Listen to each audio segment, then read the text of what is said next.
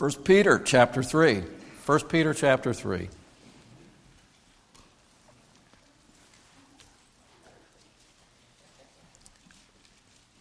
Our theme this year is I love church. I love my church. I love God's church. And we never want to take it for granted. What we have is something special. And there are other people, they have something very special because they have a local church. And, that means a great deal.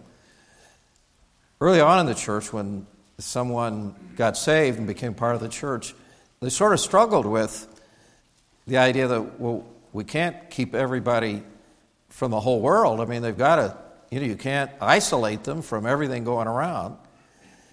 And, it takes a little while to realize the world has nothing to offer us that's of any value. True. I mean, you think that, they're really sharp, they're more intelligent. It's just not true. They do things better, not necessarily. Well, we have with the Lord, we have everything we need. Yeah. It doesn't mean you can't play baseball and you can't go shopping. It doesn't mean that at all. It just means the world does not have a culture that benefits a Christian whatsoever. It just doesn't help us at all. And so, you can be more isolated. But we don't want to neglect the world. We want to reach the world. We want to be like the world. We're in the world, but not of the world. But we want to reach the world with the gospel. So the Bible explains it. I think it's clear. It's just, it takes a while for us to adjust to it, to understand that truth. Because the world has such a grip upon us. And I don't think we realize how much the world has a grip on our lives. I don't think we even know. But you just drive down the road and you see billboards and signs and you hear music, on television and social media and the people you meet. You go to a grocery store or a restaurant that you can't get away from it. You're influenced to some degree by the world.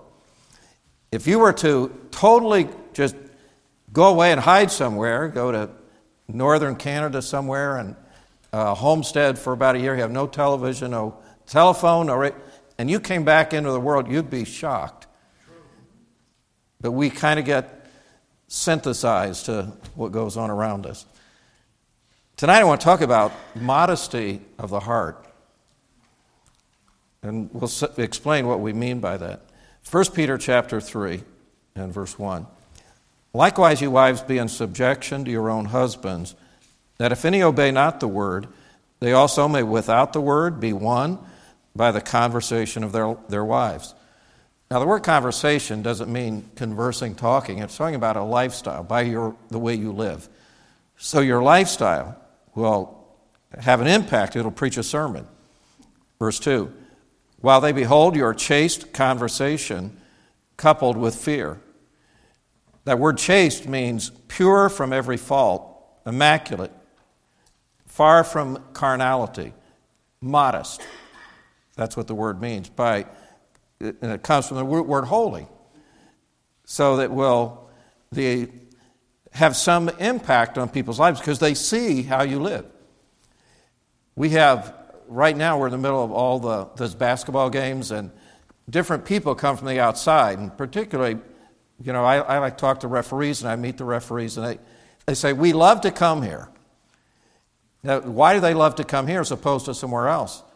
Because they see something that's different. Right. They hear something that's different. They sense something that is unique that they do not see other places. They say, we love to come here. Why? Because the church is unique. It's different. It's a peculiar people. That's the way it ought to be. Verse 3, whose adorning, let it not be the outward adorning of plaiting of the hair and of wearing of gold or of putting on of apparel.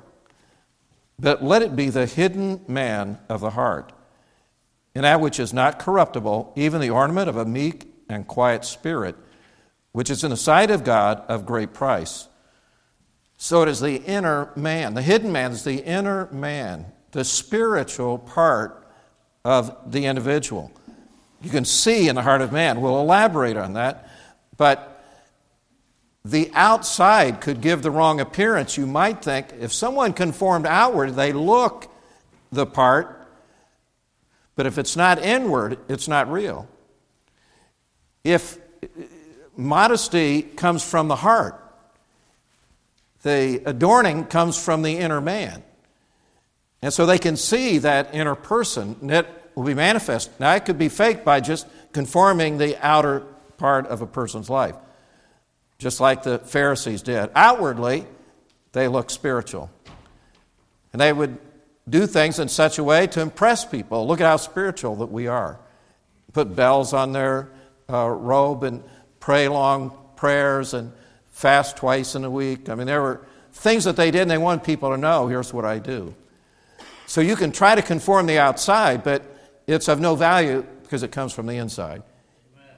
The inside will conform the outside, but you can conform the outside to give that appearance without it really be the real thing in your heart. So the hidden man, or the inner person. So verse 5 says, after this manner in the old time, the holy women also who trusted in God adorned themselves, being in subjection unto their own husbands, even as Sarah obeyed Abraham, calling him Lord, whose daughters ye are, as long as you do well, and are not afraid with any amazement. Likewise, ye husbands, dwell with them according to knowledge, giving honor unto the wife, as unto the weaker vessel, and as being heirs together of the grace of life, that your prayers be not hindered. Finally, be all of one mind, having compassion one of another. Love his brethren, be pitiful, be courteous. God expects his people to be holy. It's a command. Be holy as I'm holy. Now, sometimes it seems futile because we know we're not as holy as we should be, but that's the command. That should be our goal. That should be our desire, to live a holy life, a godly life. But how do we become holy? It begins in the heart of man. So what is the heart of man? I think sometimes we don't understand what that means. Man is a tripartite being. We have body, soul, and spirit. So as you read through the Bible, you'll see the distinction of man being in those three parts. But it is the soul that communicates with the world around us. And it is through the soul that we have the mind, spirit, emotions, and will. But it is the mind where this battle goes on. So the very heart of being, of our who we are, and the decisions that are made, is in the mind of each individual. It is not in the heart that pumps in our chest, but in the mind of a person. The battle is for the mind. So we have the mind, will, and emotions. The will can make a determination, I'm going to do what's right. The mind can follow along and say, all right, I've made that decision, I'm going to do it, so now I'm going to think it through. Yeah, I see it's right. Then the emotions come along. If you get out of order and you live by your emotions, you're going to be up and down. And if every little thing that happens in your life, you get all upset and out of sorts because of it, you're not living by the will, the mind, and emotions. You're living by the emotions and then perhaps the mind and the will after that. So the decisions we make in following God require us to, in our mind, have a mind that is made right with God, that thinks holy, thinks right, and does right. So is our mind controlled by the Holy Spirit?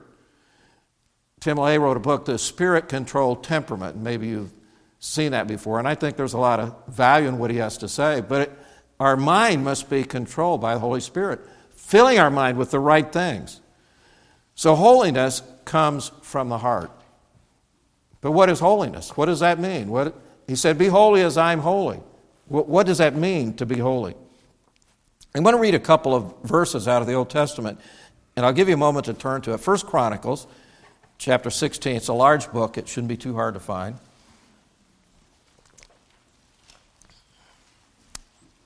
1st, 2nd Samuel, 1st, 2nd Kings, and then 1st, 2nd Chronicles. 1 Chronicles 16.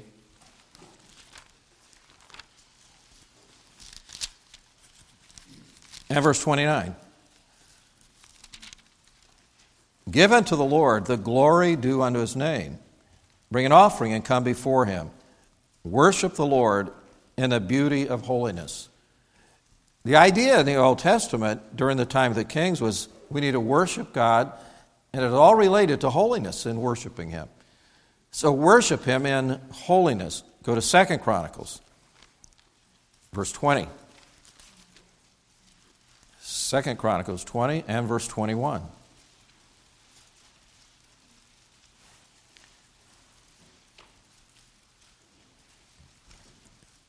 And when he had consulted with the people, he appointed singers unto the Lord that should praise the beauty of holiness, as they went out before the army, and to say, Praise the Lord, for his mercy endureth forever. When you go through the Psalms, you see the words, Praise the Lord, praise ye the Lord. Psalm 117, that's basically what it says. But many times that reference is made to praise the Lord. The idea is that everything about God is holy, righteous, pure, right. There is no error. It is all truth about him. Amen. And he's asking us to worship him in that way because of his holiness. And when we recognize what it means to be holy, we have to say, I'm undone. I'm not holy. I'm not that way. Oh God, purify my heart. Purify my mind. Fill me with thy word. Again, I think we can be so influenced by the world around us and by the apathy or lethargy or the compromise of our day and hour that somehow we feel a little bit comfortable because we're not as bad as everybody else. But when he talks about holiness, it's to be like him, an expression of godliness, God-likeness. And the heart has been affected by the fall of man. Jeremiah, we know the verse that the heart is deceitful above all things and desperately wicked. Who can know it? So the heart is deceitful. And we're talking again about the mind. We can be deceived and think that we're good when we're not, or think we're holy when we're not holy, or think something is right when it's not right. We can be deceived, but our mind can be renewed. Now we have to ask God to search us. We have to be humble. We have to seek God that, Lord, show me or reveal to me things that are not right. When man was created, we were created in the image of God and his likeness in the matter of wisdom or knowledge and the matter of holiness. There is a morality about man that is instilled that man knows in his heart, I did something wrong. Animals don't necessarily know that. But a man knows, I violated something, I've done something wrong.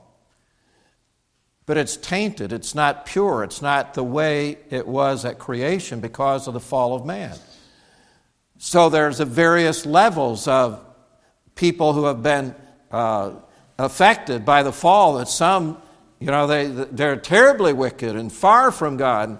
Others may be self-righteous, and others that think they are, and they try to live that way, but yet they're not. So the idea is, when we get saved, there's an element of sanctification or holiness that comes into our life. One of the first things that happens when you get saved, you say, I got to change some things. I think most of us say, I've got 3 things, and if I solve those problems in my life, then I'm going to be all set. I've got 3 serious problems. If I can deal with those 3 problems, then I'm going to be holy.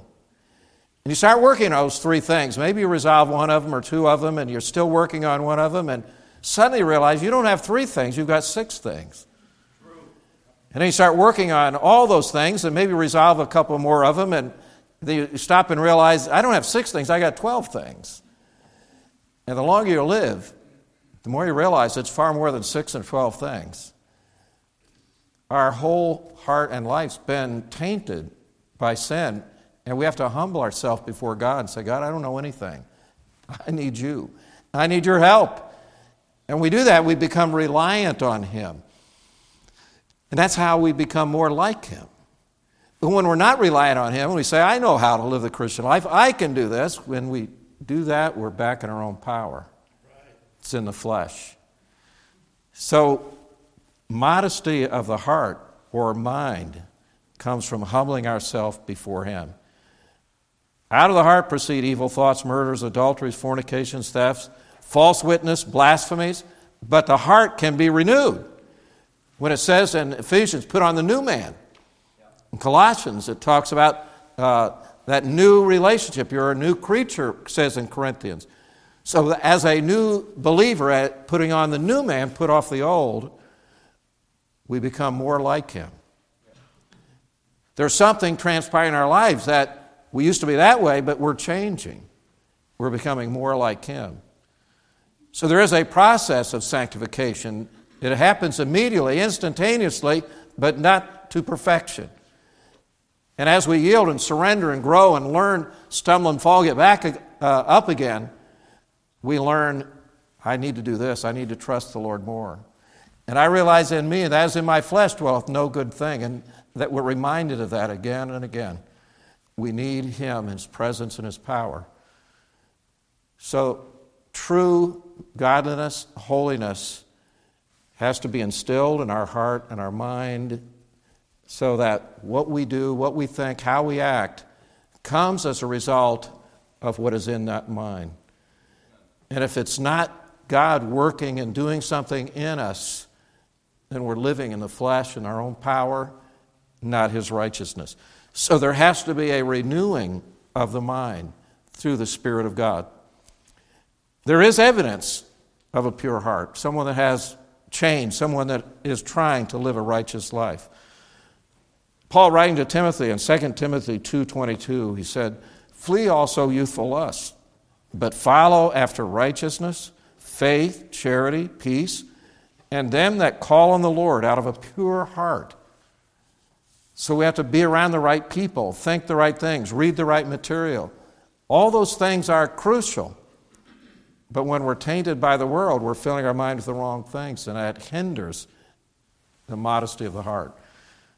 So again, flee those things, but follow righteousness, follow faith, charity, peace. And we fill our mind with all those things.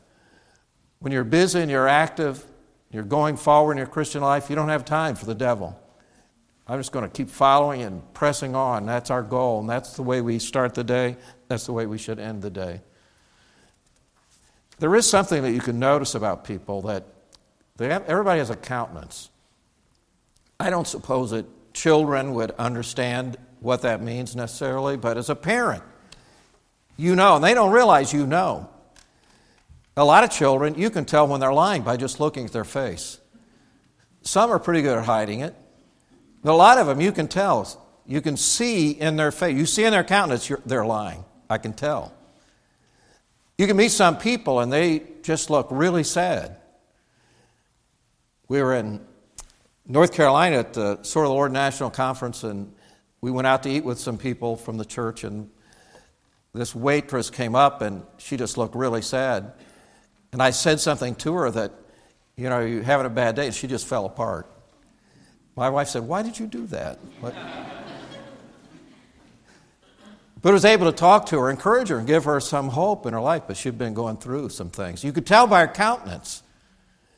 Do you know you can meet some people? They may walk through this door for the first time, they come into church, and you can tell by their countenance, I think they're a believer. And probably you're right. There's a peace in their countenance. You know, there's certain people you can meet and you just enjoy being around them. You can just tell by, there's something about it that they're wearing Christ in their life. It is a hidden man of the heart, and it comes out through the person's countenance. The opposite is true. Isaiah said, "The show of their countenance doth witness against them, and they declare their sin as Sodom. They hide it not. Woe unto their soul, for they have rewarded evil unto themselves." So if somebody's angry, mad, unhappy, you can usually tell. I know some more than others, but it's amazing how through the countenance you can tell. As a pastor, there's something I think God gives pastors, that you can read people pretty well. Not always, but most of the time. I can go to camp and see a bunch of teenagers that I can pretty well read where they're at, where they are spiritually by just their countenance. You can just about tell. There are people come visit the church and you can just about tell where they're at. When we came, before we came to this building, we were meeting in the school next door, and that was the auditorium, and this building was softball field, and we played some games for the teens and stuff. So when we were over there, a man that was with the Lord today, was such a great friend, a help, and a founding person of this church, really, is Dan Jones. And he came into my office next door. He'd we had a Bible study. New Departure used to be there, and he worked at New Departure, and there were some guys that had gotten saved, and he was one of them. And he came into my office. Somebody brought him over, and he sat down and he said, my wife's another man, my little daughter. And he said, I don't know what it's going to take, but if I lose her, I lose her. I've got to get right with God. And he got saved.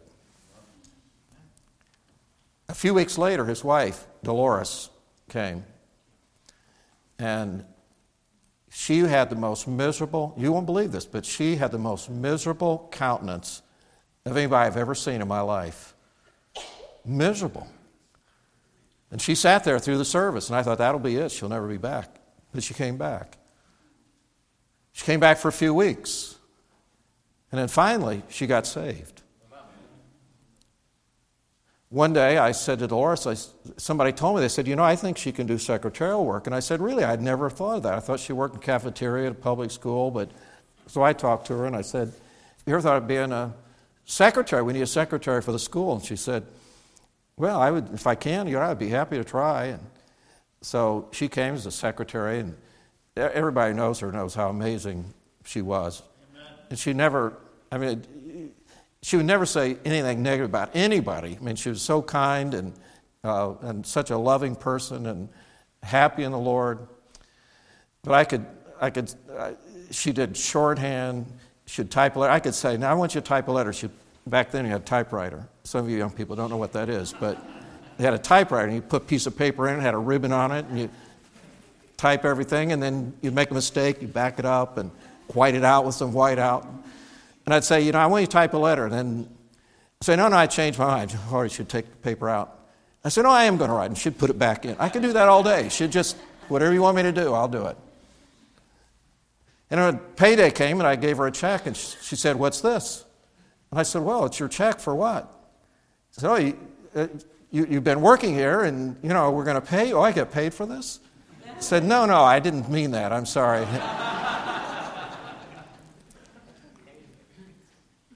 You would never believe, when you saw her the first time, that she would be like she became. Her countenance changed. And became one of the best Christians in this church. That's amazing what God can do in a person's life.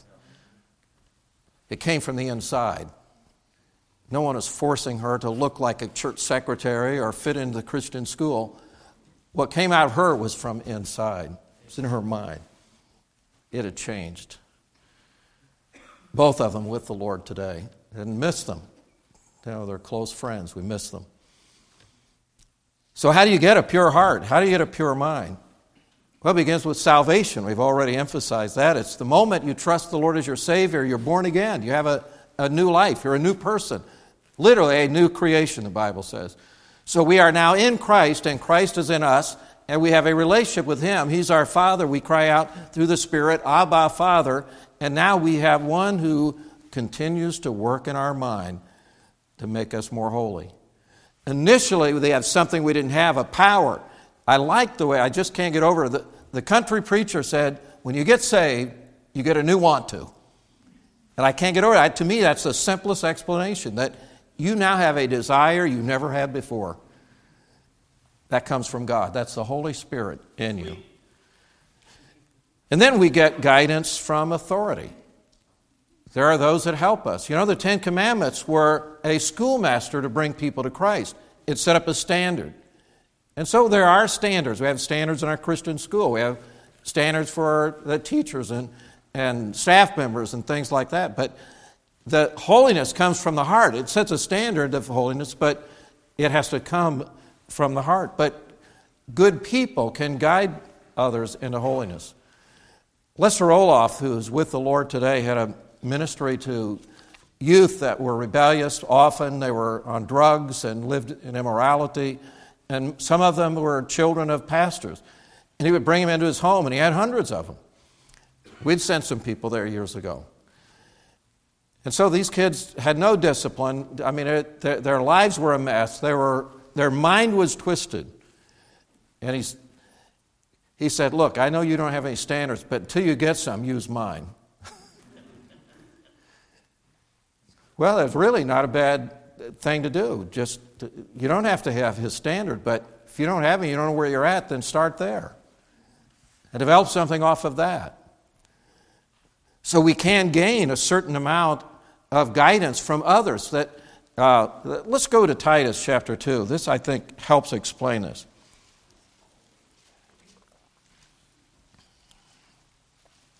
Titus 2 and verse 1.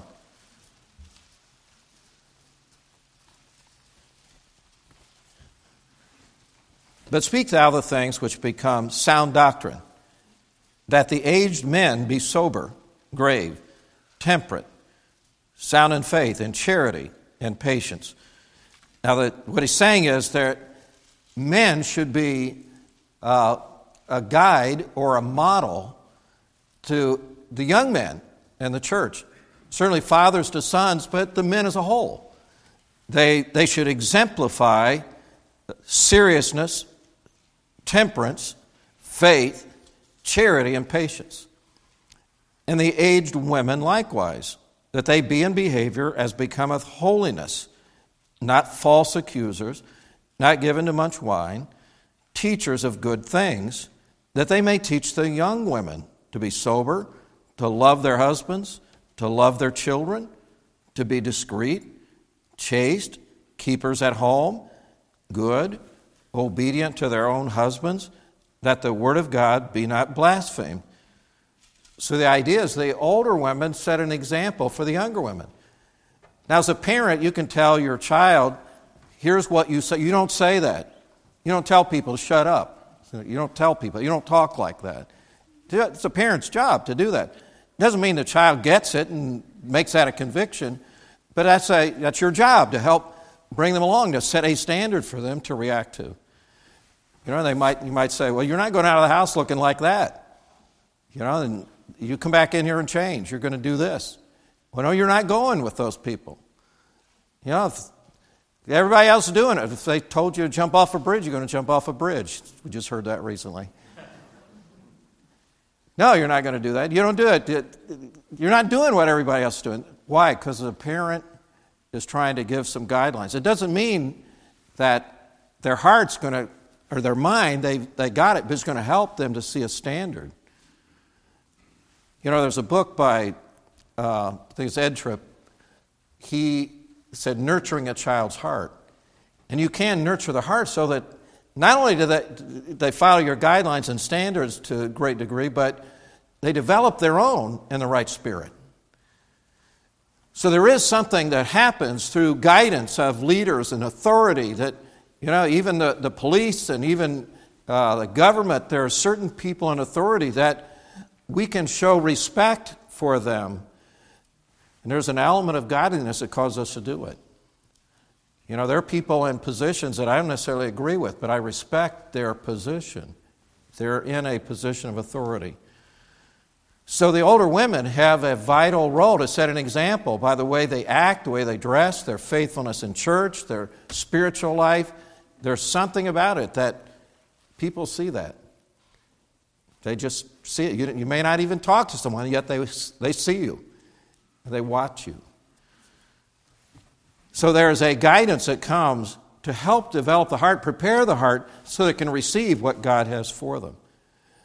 Imagine a child that grew up had a father that beat them all the time, and that's their perspective of a man or of a father. And now you've got to teach them to have respect for God, the Heavenly Father. That's a stretch for them. It's hard for them to get that because they weren't guided along the way. Had they had a father that they respected and who loved them and met their needs, he represented God in some ways, then it's a lot easier to trust in God. So there is a role that others play as parents, as just members of a church, as Christian people, to set an example. And even though none of us are perfect, if you're trying to live a godly Christian life, that has an impact on others. By the way you talk, the things you do, your faithfulness to God, the way you dress, all those things are important. I remember there was a couple, I think they sang, were a young couple, and they traveled around. They came to our church for a special occasion and sang. And he had a car that was not a new car, but he apologized. He said, "Oh, usually I have my car clean. I'm sorry. It's a bad testimony. I have my car clean." And I thought, we've got McDonald's bags on the floor of our back. Not washed the car. There's sand and grit and dirt. And I thought, his car looks like it's perfectly clean. And it taught me something. I said, you know what? I need to take care of my car. Need to keep it clean. Need to yourself, just keep yourself clean, looking good and looking sharp. All those things are important because you represent the Lord Jesus Christ. Amen. I don't know if you know this, there are very few people who wear a suit anymore. Are you aware of that? If you walk out say I'm at Walmart at some point, people keep coming up and asking me, "Can you tell me where this is in the store?" They think I work there. And if I'm in my suit and I go anywhere, I know that somebody's coming up, and I thought, I'm going the other way. They're just not used to seeing anybody in a suit. And not only that, I hate to say this, but people are half naked in the summer. It's terrible. But as a Christian, you want to dress right so that people see modesty that comes from the heart. And it does show outwardly. In Matthew chapter 23, he talks about those that outwardly they conform, but inwardly they were not pure. He said, "Woe unto you, scribes and Pharisees, hypocrites! For you pay tithe of mint and anise and cumin, to have omitted the weightier matters of the law, judgment, mercy, and faith. These ought you to have done, but not leave the other undone. Ye blind guides, which strain at a gnat and swallow a camel. Woe unto you, scribes and Pharisees, hypocrites! For you may clean the outside of the cup and of the platter, but within they are full of extortion and excess. Thou blind Pharisee, cleanse first that which is within the cup and platter," the inner person, "that the outside of them may be clean also. Woe unto you, scribes and Pharisees, hypocrites! For ye are like unto whited sepulchres, which indeed appear beautiful outward, but are within full of dead men's bones, and of all uncleanness. Even so you also outwardly appear righteous in a man, but within ye are full of hypocrisy and iniquity. Woe unto you, scribes and Pharisees, hypocrites, because you build the tombs of the prophets and garnish the sepulchres of the righteous." All of the efforts they were making didn't make them any more holy, any more righteous. But the outward can be reflected by what happens inward. Your countenance, the fact that you take care of things, your body, your life, where you go, what you do. 1 Timothy, we didn't get to this point, but in chapter 2, verse 9, it says, "In like manner also that women adorn themselves in modest apparel, with shamefacedness and sobriety, not with broided hair, gold, or pearls of costly array, but which becometh women professing godliness with good works." He's not saying that you should dress shabby. What he's saying is you can't make that the central focus of your life. That will not hide the corruption from within. So it is important that they see your godliness, your good works. And they can tell. People will tell. But when we are not what we should be, we are not godly, and we are not a person of modesty in our heart, not a person of holiness, we can become that. The church at Corinth initially had a lot of error, a lot of sin. Things were going on they needed to deal with. And we believe they did deal with those things. And we get to 2 Corinthians. It's a rich book of depth of what God did in their heart and life. In chapter 7, he said this about them, verse 10. "For godly sorrow worketh repentance to salvation not to be repented of, but the sorrow of the world worketh death. For behold, the selfsame thing, that you sorrowed after a godly sort, what carefulness it wrought in you, yea, what clearing of yourselves, yea, what indignation, yea, what fear, yea, what vehement desire, yea, what zeal, yea, what revenge. In all things you have reproved yourselves to be clear in this manner. Now think about that. They were the most criticized church of all the writings in the New Testament. And then Paul says, I wrote to you and I corrected some things. And he said, you're now clear. You're clear in this matter. You've done the right thing. Well, you give a lot of credit to someone like that. Boy, he said, who would want to name their church Corinthian Baptist Church? No, usually you wouldn't want to do that. But in reality, they became a godly church.